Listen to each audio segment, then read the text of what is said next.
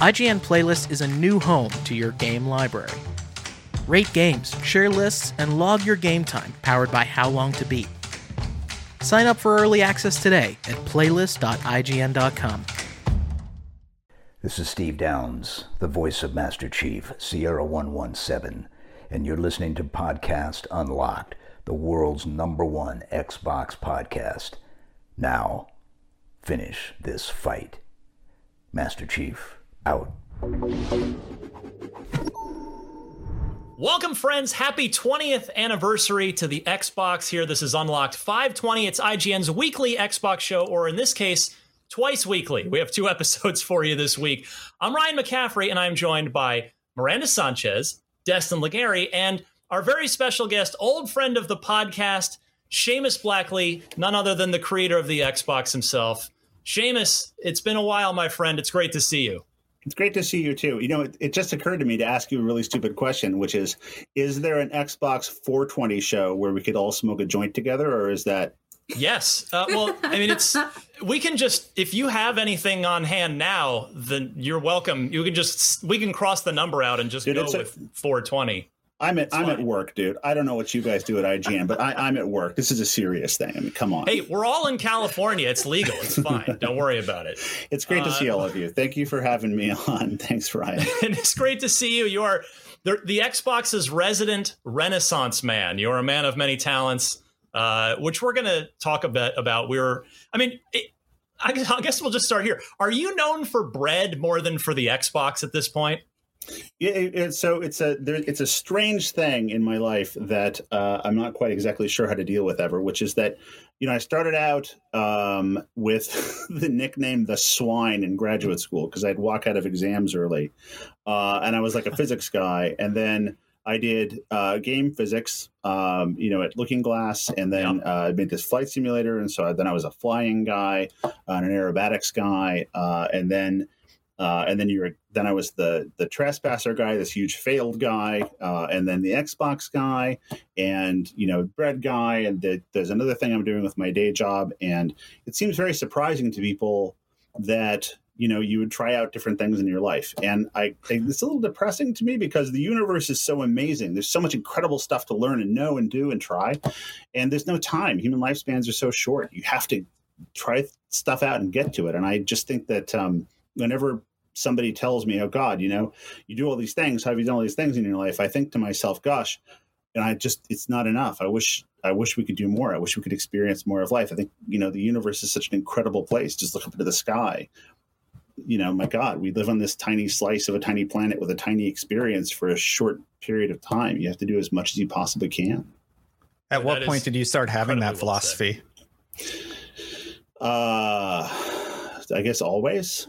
I always wanted to know what was going on. I wanted to know, I can remember distinctly wanting to know why it was that the wire plugged into the wall made the television work. And I wanted to know if the television people came through the wire and how they came through the wire, and if it was a picture that was rolled up and shot through the wire somehow.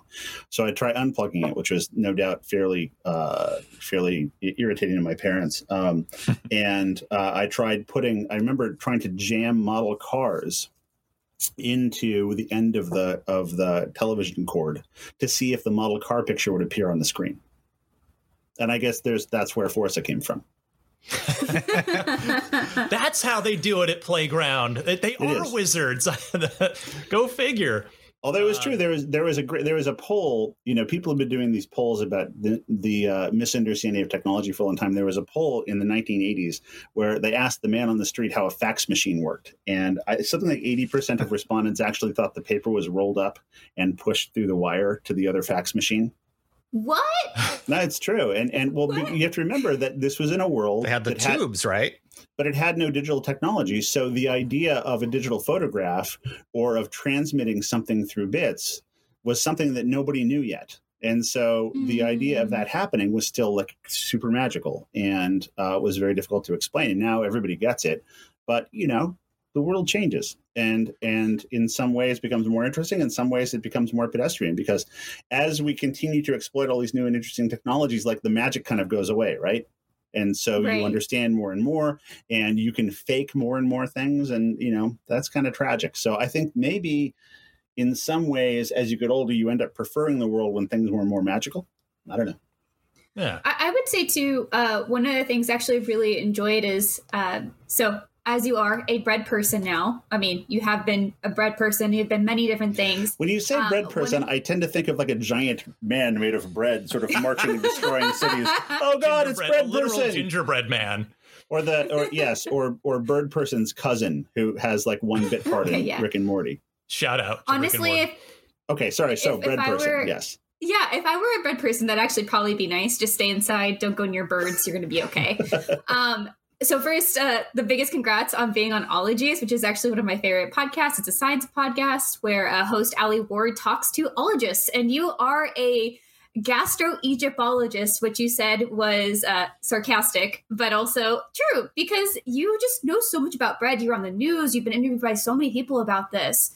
And one thing that really stuck with me in that interview when you're talking about it was just how it's so nice to kind of find the magic in doing something with your hands and like exploring something that's existed for so long and getting into, you know, the yeast of it all. So it's really cool getting to hear you talk about that. I think really echoes on what you were saying right now about just, you know, finding that magic again with something that's, you know, even existed for a long time, even though, you know, it's a known quantity, but there's still so much to learn about it.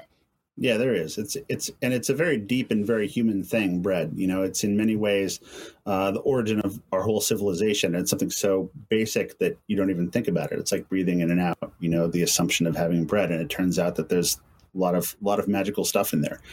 But if you haven't listened to Allie Ward's podcast, Ologies, you should go listen to Allie Ward's podcast, Ologies. I would say avoid the bread episode, but the other episodes are all tremendous.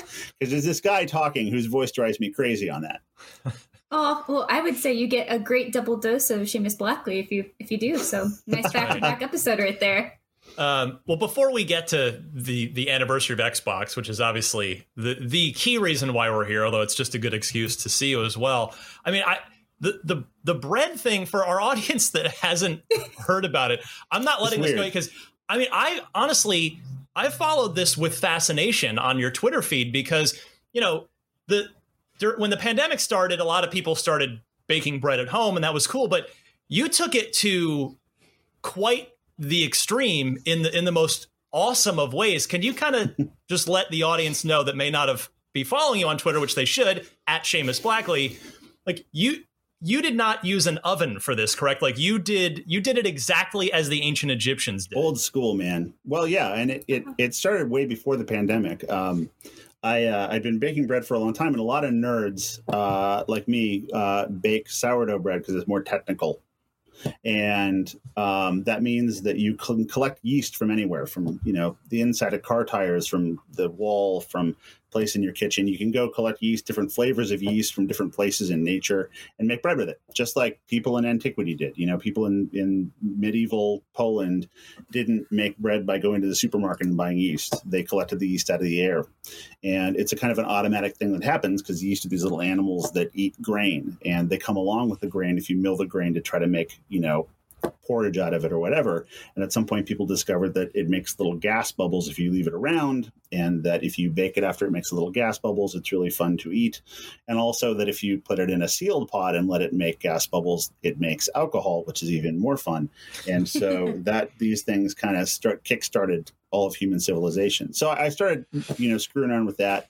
And I've always been a big fan of Egyptology. Many people have heard this story, but it's true that me and Ed Fries used to write notes in ancient Egyptian hieroglyphics during the early days of Xbox. He's also a big Egyptology fan.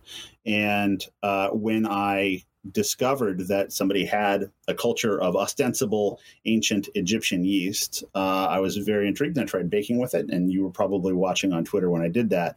And I got just a tremendous amount of crap from Egyptologists, from scientists, from biologists, from bakers, from everybody, because, you know, how do you know this yeast is actually ancient? What the hell are you even doing? Did you even know the ancient Egyptians didn't use an oven in the Old Kingdom? Who the fuck are you? Why are you doing this? You're a jackass. I was like, oh, okay. Yeah, I'm okay. I'm so a jackass. Science Twitter is just like video game Twitter is what you're trying to tell me? Well, I might be overemphasizing it, but people were pretty upset because, you know, and especially of late when science has been taking a lot of hits, a lot of punches to the nose.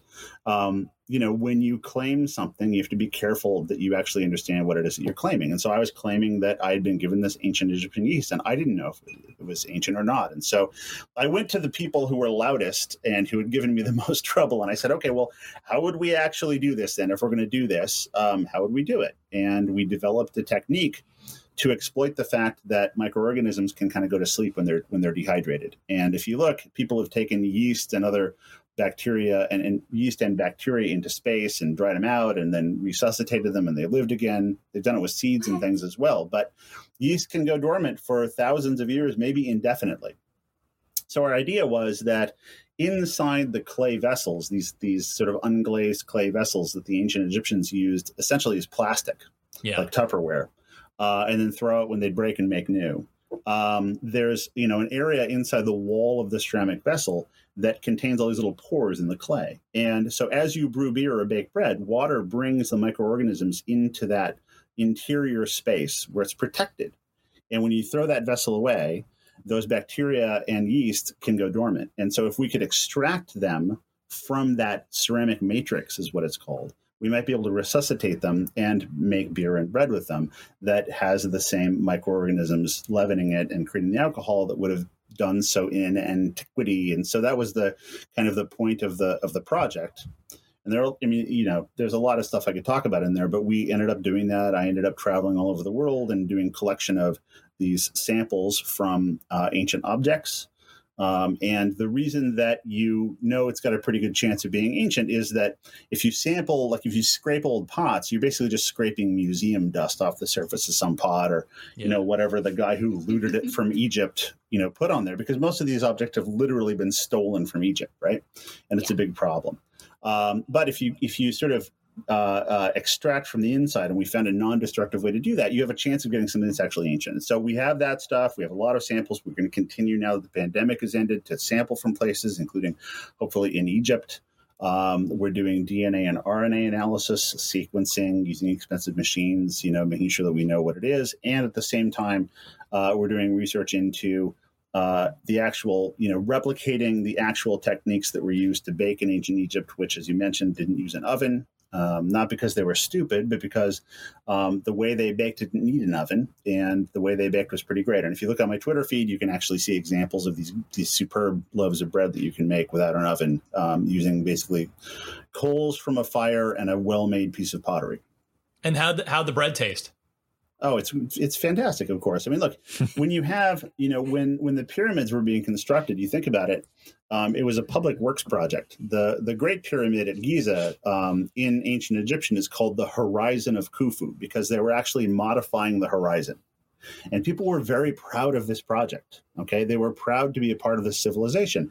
No other civilization that any of them knew about had ever done anything, even building in stone, let alone a project like this. And this was a whole society that had been brought to bear on this problem. And so you'd have 60, 70, 80, 90,000 workers every day working on building this extraordinary thing. And they were burning a lot of calories. They were moving huge blocks of stone around. They were doing a lot of skilled work to fit them together. You've probably heard that, you can't fit a piece of paper in between the main blocks in the pyramid. These guys were really skilled. They, thought about it a lot. They did a lot of planning. They did a lot of math, and it was a lot of hard work. And so they weren't going to be fed bad food. It's like the first lesson of the Navy is, the best food in the military is in the Navy, because you have a bunch of people trapped on a ship together. And if you give them bad food, they're going to kill each other. Right. And so, you don't want a guy who can move a 50-ton block of stone to within the width of a piece of paper next to another one, angry with you. So you make him a good loaf of bread. And this bread is fantastic. Oh, I see now. Yeah, I got to get down there. I got to come down and see you and participate in this. This sounds awesome. And I could go on forever. I mean, one of the things that I'll tell you, this is an ancient Egyptian baking trick. The ancient Egyptians used coriander as a spice in bread. They used a grain called emmer, which is also the grain that the Romans used for bread. So the Roman armies and also the Egyptian armies marched on emmer wheat. It's now used sort of as a grain in a warm salad if you go to a fancy restaurant, which is kind of hilarious, because this was like the grain that fueled the earliest empires in the world. But it makes superb bread. But if you make whole wheat bread and you add a little bit of coriander to it, you will be very surprised at how good it is. And we know this from literally doing mass spectroscopy of ancient Egyptian bread and seeing the coriander signal in it.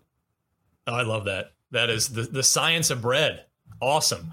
All right, Xbox. Let's talk about that. You've also done a lot of science with the Xbox because you made it. I want to go back to the unveiling of it. I think you've told the story before, but correct me if I'm wrong. You were hiding under the table at that initial CES reveal with Bill Gates and The Rock. Is that correct? No, so it's a little bit twisted around. So at the first reveal of the Xbox was at the Game Developers Conference in 2000. Yeah. Right.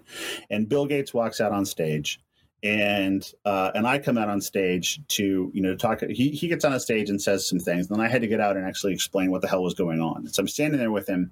One of the things was that we had made a special Xbox jacket for Bill to wear, and he didn't want to wear it, and so I made this decision along with a couple of his handlers, and I think maybe his wife, to just walk out there anyway and kind of like make him do it because he was on stage and he'd have to do it. And so if you look at the footage, and I don't know if there is footage because I hate to watch myself, on video, as I hope everyone does, but I hand him this jacket and make him put it on, and it's a little bit awkward. Then he puts it on. And then I talk about the Xbox and why we're doing it and why Microsoft is doing it, kind of with Bill there to prove that we're really doing it. And I had a couple of experiences, ironically, like one with Don Matrick, where Don at EA at the time, when I wanted to talk to EA engineers about Microsoft doing a console, asked me to literally call Bill Gates to prove that we were really doing it. And there was so much skepticism at the time. But we think about Microsoft in the 90s, had this terrible reputation for being a boring company. There was an antitrust suit brought by the U.S. government, David Boies against Microsoft. The last thing in the world anybody would think of Microsoft doing at that time is a game console or anything that was fun. And so we had a lot of baggage to unload, and we had a lot to prove at that time. And so Bill standing there on stage was a big deal because it meant the company was really behind it. Bill Gates at the Game Developers Conference, which, again, it may not seem so weird now, but at the time, nothing like that had ever really happened at the Game Developers Conference. You never saw like the CEO of General Motors or Intel at that conference. And now you do because games are so important, but then it wasn't the case. So he stood there and, and held his hands in this position that he'd always do. He'd have his hands like Mr. Burns from The Simpsons. And we'd be like, dude, put your hands down. It looks like Mr. Burns. And I had to run these demos that we had running on the big Silver X prototypes. And they were real demos. They really ran, but, it was prototype hardware. So there was always a chance it would crash. We tried to debug them as much as we could. But Kevin Backus, the first guy I showed the Xbox proposal to, and my total best friend wingman, was underneath, not the table. He was literally underneath this there was a stage riser, and there was a demo system on top of the stage riser. And right behind it, attached to the same monitor, was another dev kit. And Kevin was under there watching a monitor, playing the demos the same way I was because they were live. So they were in the same spot with an A/B switch. So in case it crashed for me, he would click the A/B switch and we'd switch positions, and I'd get control of a demo that was like, it seemed like it hadn't crashed. Because the worst thing that could happen at that point, given Microsoft's reputation in the 90s, was like blue screening a demo of a game console, right? Yeah. The things that I heard over and over and over again, which again, it's hard to imagine now, but everybody thought, oh, it's Microsoft. Like it's going to have patches for games. And of course, now that's common. But at that point, one of the great things about console games was that they just worked. You put them in and they worked. And PC games were all this nightmare of patches and downloads. And it wasn't like patches now, which are easy online. Patches were a disc you had to go get at the store. And it was really a mess. And also the blue screen of death, which is well known. And again, this was before the red ring of death, which was actually named after that. So we had a lot to prove. It couldn't crash. And so poor Kevin, who was a very tall guy, had to sit under the stage and do this crazy thing. And I'm up there trying to pretend like everything is cool. And, what's on my mind is I'm a failed developer with Trespasser. Like everybody should fucking hate me. I can't believe what a poser I am. I can't believe I made Bill Gates do this. It's going to ruin Microsoft, and I'm going to be responsible. The demos are totally going to crash, and I'm going to be a total asshole. Like Kevin's going to die. This is all in my mind, and I'm trying to act cool about it. And the even better thing, when you look at that footage and analyze my facial expression, is that those Silver X's and the demos for them had been developed with a huge amount of support from AMD. Inside those X's was actually a PC motherboard that had been cut like this to fit inside the X, okay? And we had hand-wired a video card on the PCI bus, which is brand new at the time, right? A brand new technology to this video card.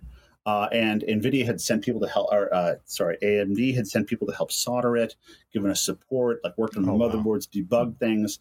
And they were the default partner that we had chosen to do the CPU for the Xbox. And so because of that, I had all these great relationships with AMD people. They'd been like incredibly helpful and friendly. They had somehow reserved all of the front row seats at this announce at the Game Developers Conference. So they're all sitting down there. And the night before, Andy Groves, who at that time was the CEO or maybe the chairman of Intel, called Bill Gates, and they made a deal that Xbox would have an Intel CPU. And so I had to stand there while Bill Gates shattered all these people's, hopes and dreams about AMD being part of the console. Now, it all has worked out okay, but, that was really on my mind as well. And so it all culminated to the fact that when it all came off okay and we stepped off stage, I remember, and if you went to the GDC back then, that the assembly hall, the big auditorium, was across the railroad tracks from the venue for the show. And I was in such a daze after this, and so I couldn't understand what had just happened. Like nothing bad happened; it all worked. This might actually work. Yeah. That I literally had to be pulled out from in front of a train that was about to kill me because I was so out of it. I was like so completely out of it. And then I remember getting to our booth at GDC and having the PR people say, okay, so we have like 14 interviews for you this afternoon.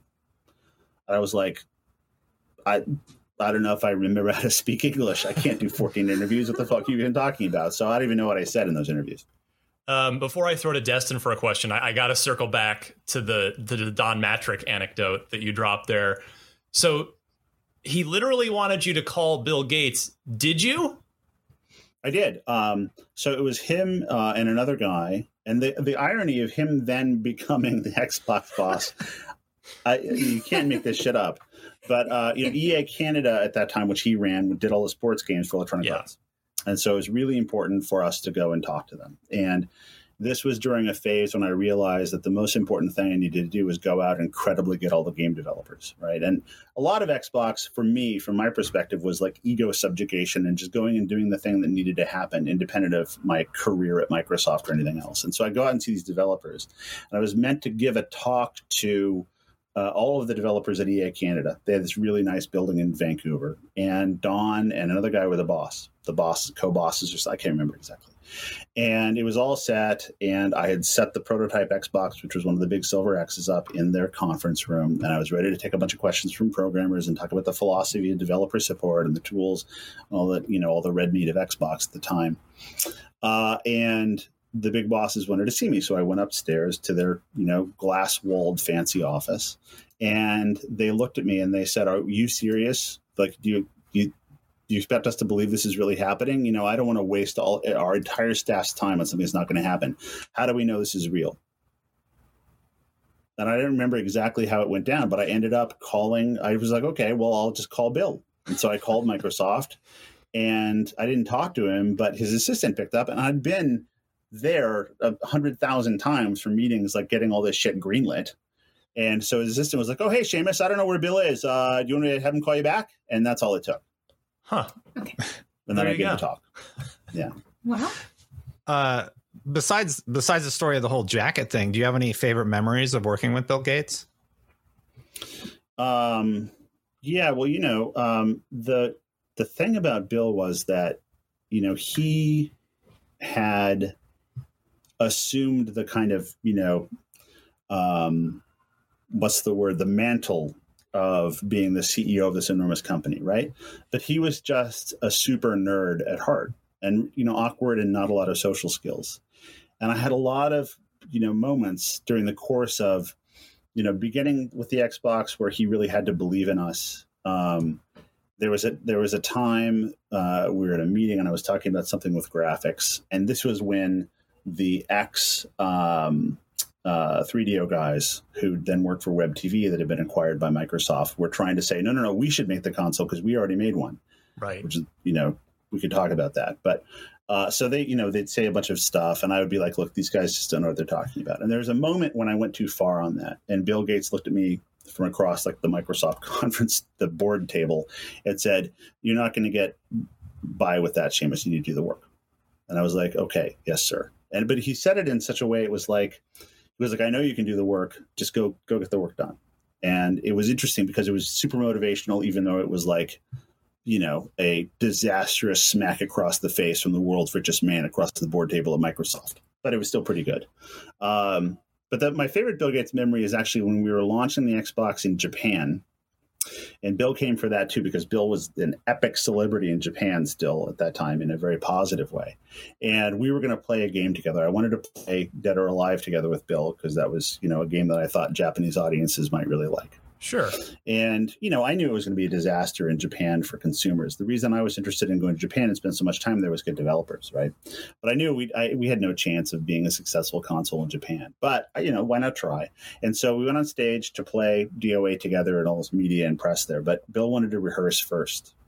And it being a Japanese game, to switch from single player to two-player to head-to-head, you'd switch on a menu and it would say human and com for computer, because in Japanese, this is the way that those games work. And you guys know this and the audience knows this. A lot of people don't know this. Bill didn't know this. There is a Microsoft product called com. And so when we were switching to human versus com, I said, oh, com isn't com, Bill. It's human versus computer. And he goes, he made like the nerdiest joke ever, which none of you are going to appreciate, but it meant a lot to me. He said, well, thank God it's not Com Plus, which was like the upgraded version of Com, which would have meant that like the computer would be better at playing and he would lose more. So it was a really good, super nerdy joke that showed that he, his heart is really the programmer's heart. And that's where he's at. And he's a super nerd. And when that comes out, instead of like Bill Gates, the media trained like CEO, it was really cool and special. Brandon, do you want to jump in with a question here? Yeah, of course. I think I want to jump a little bit too, since I know we're on a time schedule. Some of the launch games. So I was pretty young when the original Xbox came out. So I think getting to hear some of the impressions of what would happen at launch and the games that the Xbox launched with is really special. So of the launch games, which of them did you think were going to be most successful? Well, I have to be careful with this because, as I become more of a decrepit old man, I think about things like the Duke and some of the launch games as horrible disasters, honestly. But, wow. But listen, but for people like you, I mean, like they weren't. These were like favorite games and they were important and it was good. And I have to have respect for that. I need to really think about that. And that's one of the things that I've learned about, this 20-year thing is to really think about it from that standpoint. And when we reissued the Duke controller, that was a big surprise to me. And I had to really think about that there were people who were very young when Xbox launched for whom the Duke controller was like a formative, important object in their lives, like a comforting object, like a thing that they would go to when their lives sucked to feel better. And I thought it was this object of ridicule and blame because I had to go through hell for that fucking controller. But my experience of it is completely divergent from the experience of people who grew up with it, right? And so I have to think about that and respect that. And the same thing is true for the games. So obviously, Halo is at the center of everything Xbox. Xbox for many years was the Halo player. That was its job. Yeah. And that had to do with the kind of relative weakness of a lot of the other launch games. It also had to do with the relative genius of Halo. And again, this is like time travel. So, you need to kind of check your temporal bias and remember that in 1999 and 2000, most people felt that shooters could never work on a console. And if you look back at the time at interviews and media, you'll see people very, very, very passionately saying that without a mouse and sitting up in front of a monitor, nobody could be successful playing a shooter and it would never work. Especially networked. These things are ludicrous now, but these were passionate beliefs. I had things literally thrown at me when I was doing press or doing talks in front of popular audiences. I remember I went to Denver once, maybe it was Denver, and there was I would go to these auditoriums of fans as we got closer to launch, and there'd be thousands of people excited about it, but there'd be people heckling that it would have blue screen of death, heckling the controller, heckling the idea that there'd be a shooter on a console. And so you have to understand that the triumph of Halo is really that it was so good and so perfectly balanced and so well understood the dynamics of multiplayer, unsurprisingly given the history of Bungie, that it not only launched the console, but it transformed people's ideas of what a shooter is and what type of game could be on a console. And so, I think that honestly, Halo and that transformation had as much to do with the success of Xbox as anything else, and the backing of Microsoft. So anyway, that's the big one.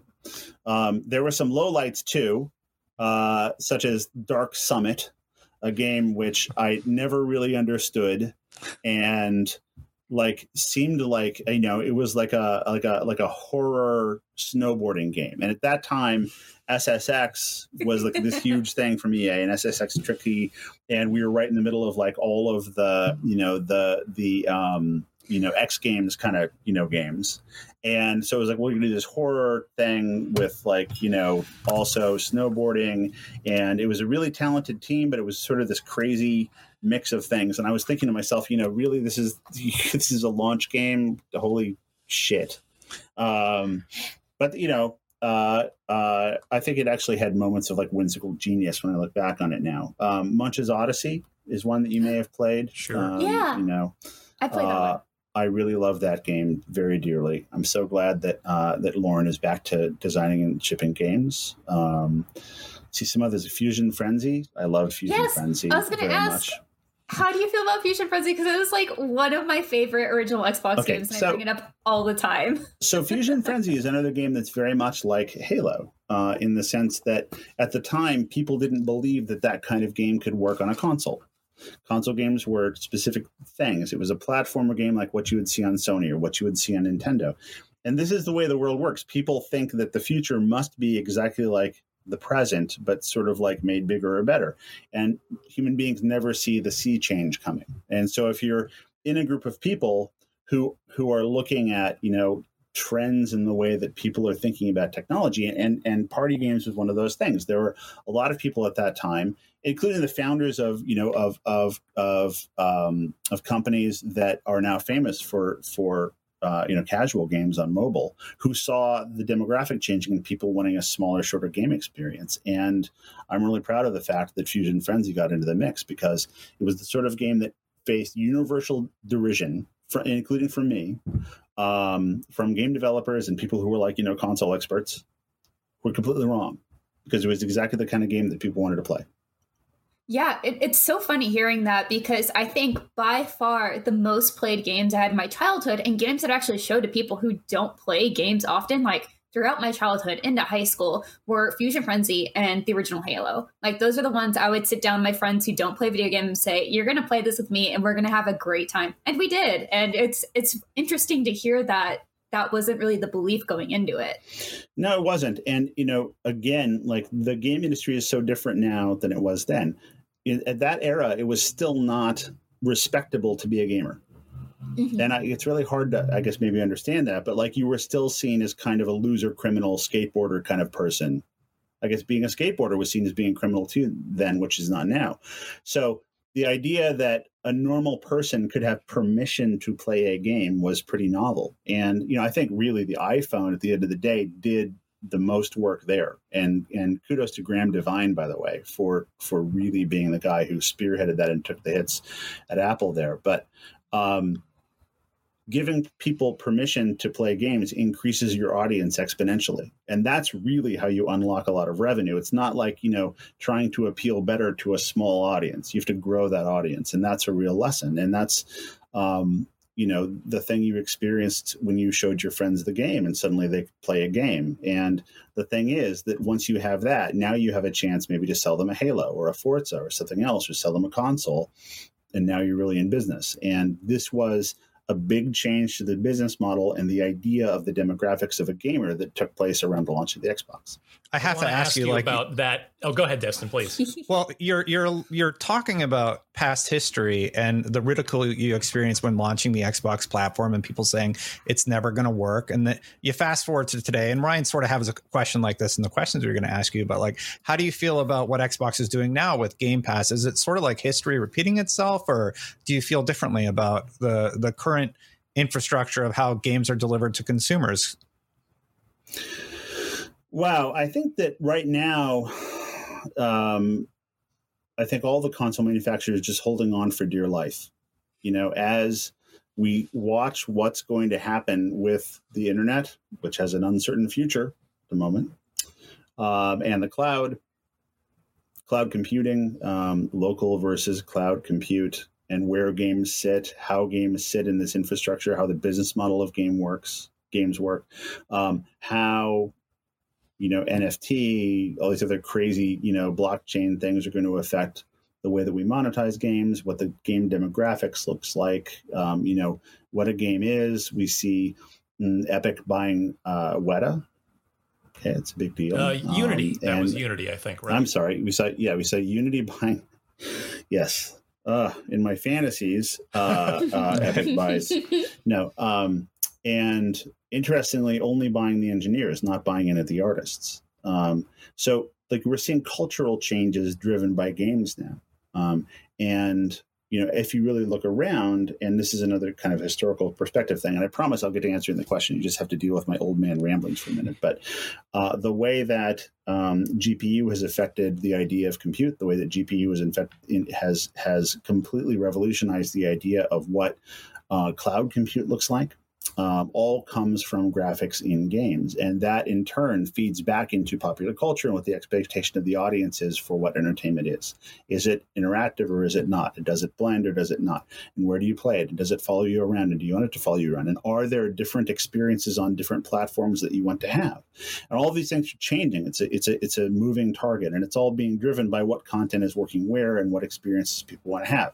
You know, baking was a big deal during the pandemic. Animal Crossing was a big deal during the pandemic, and Nintendo exploited that really effectively. So I think that right now, what console manufacturers are doing, including Xbox, is just trying to hold on for dear fucking life to figure out what the hell's going to happen, because nobody knows and everything is going to change. And do we have a local box that does our games for us? Does that make sense? Does it go in the cloud? Is that terrible? Do you need to feel connected in order to feel like you're playing a real game? Or do you want to play a game and not feel connected and feel like it's your own little world? Or is it all these things at the same time, or none of them? We don't know. And games that do all these things are making money or not making money. The audience is always growing. So, you know, when I look at what moves Xbox is making, it's the same opinion that I have really of looking what moves Sony's making or Nintendo. I think they're just trying to hold on for dear life and figure out what the fuck is going on.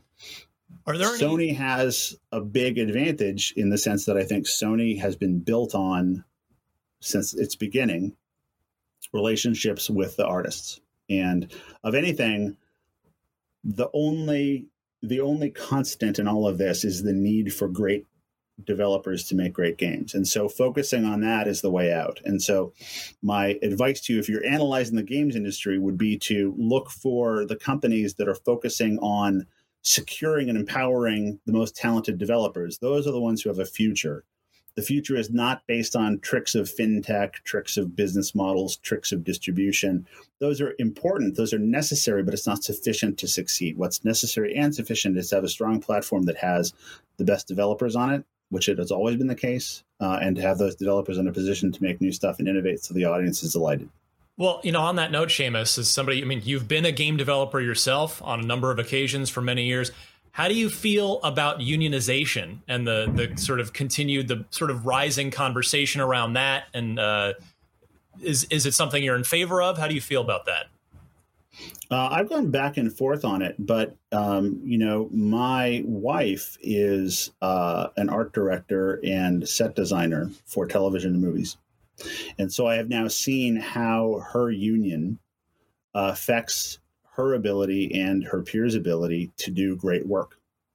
And it's become very clear to me that a lot of the time, the reason why you see such beautiful shows like Dune, for instance, the new Dune, which is so beautiful, is because the safe environment that's created by collective bargaining has enabled artists to step above, whereas business pressures usually would preclude that. Yeah. Okay. And I'm not saying suddenly like, oh, this huge pro-union guy, but the natural business pressures of entertainment kind of want everything to be more efficient and want to find the person who's going to do a job for the least money. And that's the opposite of what you want to do if you want to make something really special. So having some kind of business pressure that presses back against that in a healthy way seems to be very important. And I think as we move to a more commoditized model for games, as development tools get more ubiquitous, as, for instance, all of the new Unity tools that are going to come from the Weta purchase show up, it's going to be easy for a lot of producers and financial people and business people to decide that they're just going to find the lowest common denominator to make any given title. And that's going to make quality suffer. Nobody wants that. So what's the business pressure against that? Because there's clearly enough money to fund a lot of really beautiful stuff, and collective bargaining can be one of the answers to that. And so I think it's an important evolution that's probably going to happen. Well, on a related note to that, just while we're on that topic, I mean, you've also you've been on the same but slightly different side of the fence. You've been an agent. You've represented game developers as well. You represented Vince Zampella and Jason West in their infamous Activision lawsuit. You represented Tim Schafer. Based on your experiences then and what you see in the games industry now, does it seem like publishers are treating developers any better now, or any different than they used to? I think it's basically the same as it's always been. And, that's why I say that it's so important to have some kind of meaningful financial pressure up against the desire to minimize the compensation for the talent, because without the talent, you don't really have anything. And it's even a little bit more subtle than that. One of the amazing things about game development, and this is true of film and television and writing, and so you guys know this very well, is that you have a group of people who can create value literally from nothing. They think of thoughts, they work on them, and then suddenly there's something very valuable there. And this is very different from almost every other business, right? If you think about real estate or manufacturing, right, there's some asset that has nothing to do with you that comes from mining, or it comes from, real estate redistricting. And so the ability to profit from that has to do with beating another guy, being faster, being cheaper, being more efficient, taking advantage of some tax law, taking advantage of some legislation that gives you distribution rights. This is the normal way that people are trained in business. And in business school and in the organizations and sort of like the tradition of bringing up the people who run businesses like this and do finance, these are the case studies they really look at. Games are very different. Games are a world in which you make the most profit by having the most creative people in a position to feel good about what they're making, so that they do something great and change the world, or change what the meaning of a genre is, like Halo coming out and changing the entire definition of what a console game is. That was fantastically profitable because those people had the opportunity as a team to do something really right, something that they knew was good, even though if they had been left to the pressure at the time in the game industry, that project would have been canceled. Kathy Kennedy, who now runs Lucas for Disney, is somebody I've known for a really long time. She was one of Steven Spielberg's assistants. I knew her when I went to go work for Steven when I first came to Los Angeles. She was kind of our den mom. She's a wonderful person.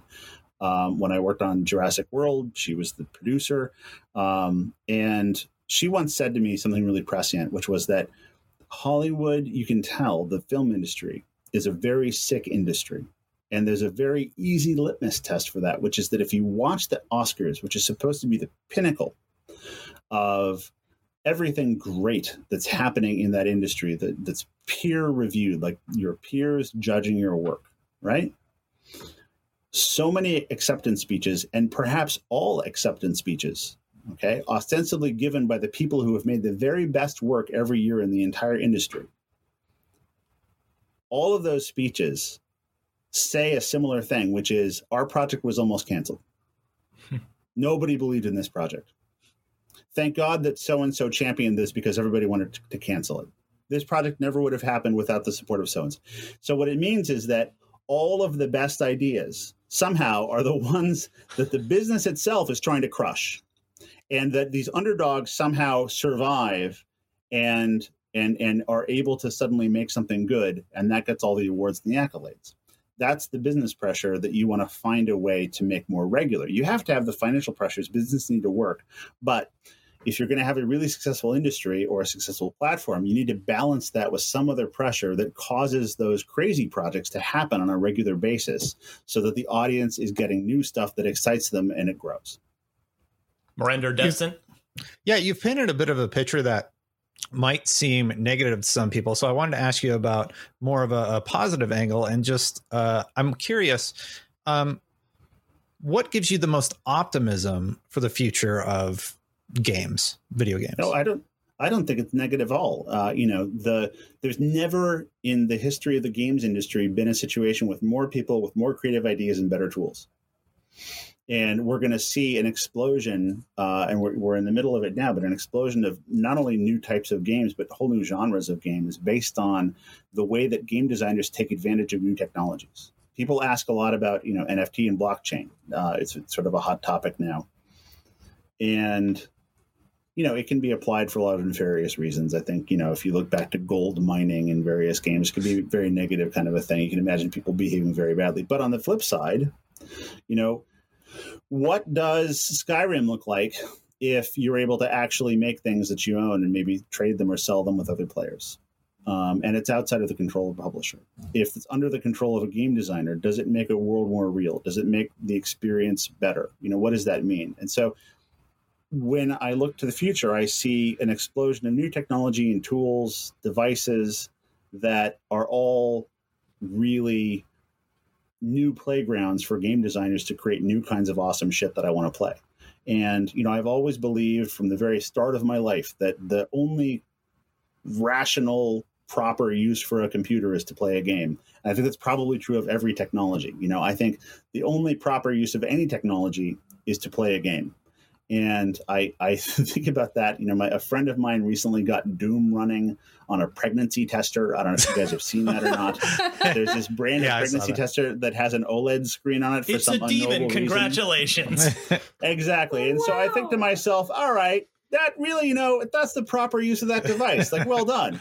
Like, everything should play a game. And so I'm very hopeful for the future. I just think that that's always at odds with the corporate desires of big companies that want to hold on to their profits, is to sort of, they want to kind of maybe do the opposite of having everything change. They want everything to change. I want everything to change. And I think it's unstoppable, and it's going to be awesome. Miranda?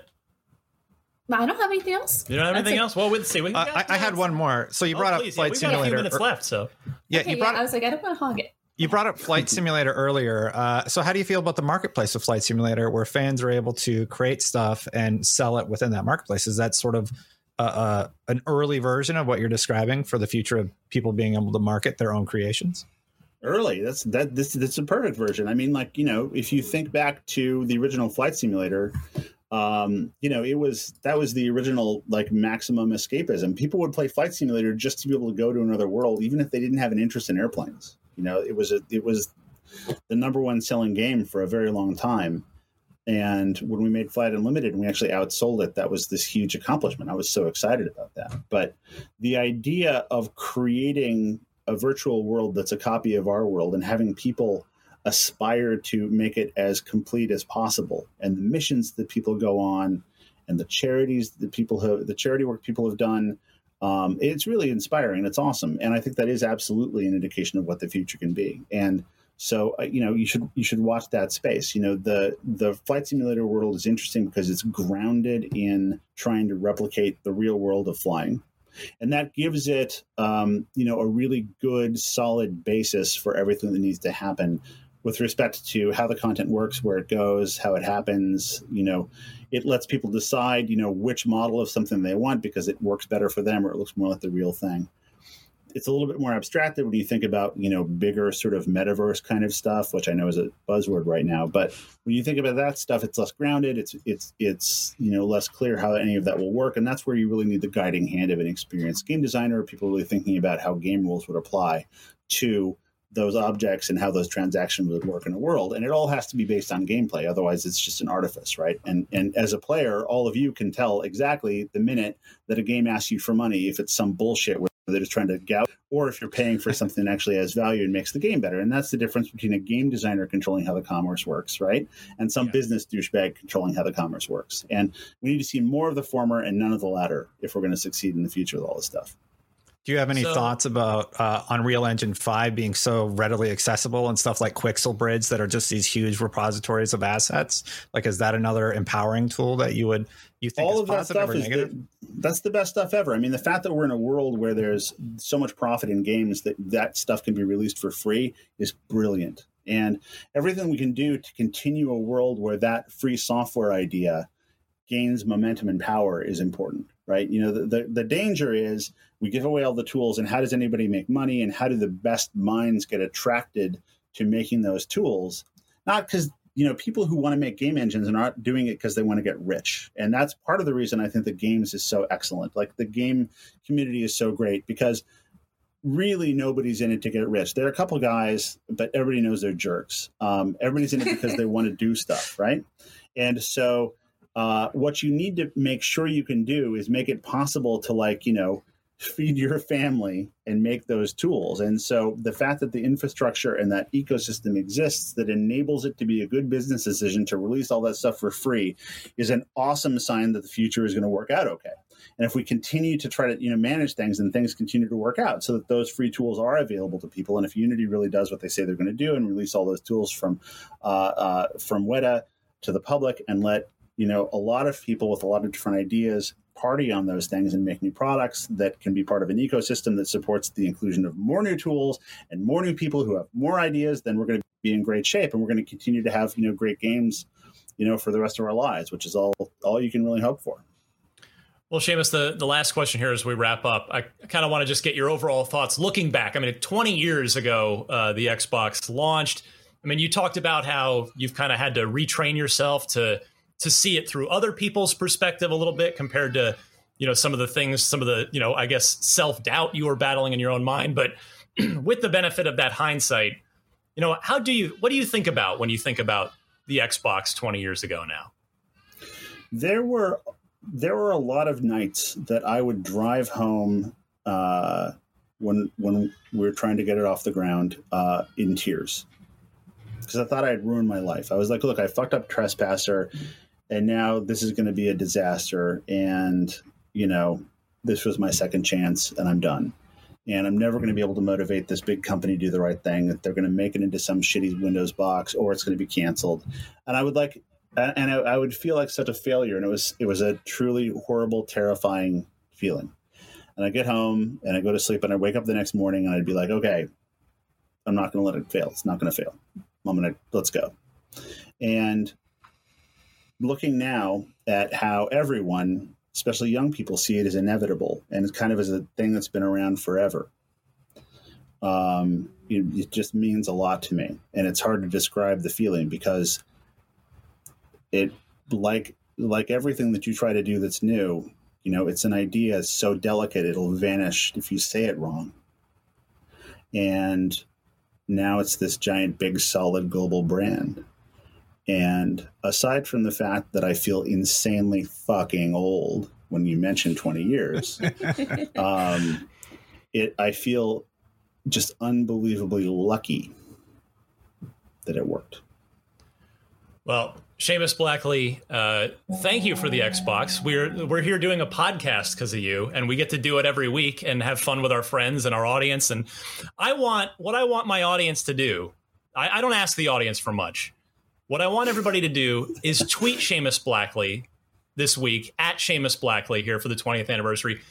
Tell him thank you. Tell him and I'm being serious, tell him what the Xbox means to you and means to your life. At Seamus Blackley. I'm sure we'll have it as a lower third on the screen, but it's pretty easy. It's just at his full name, Seamus Blackley.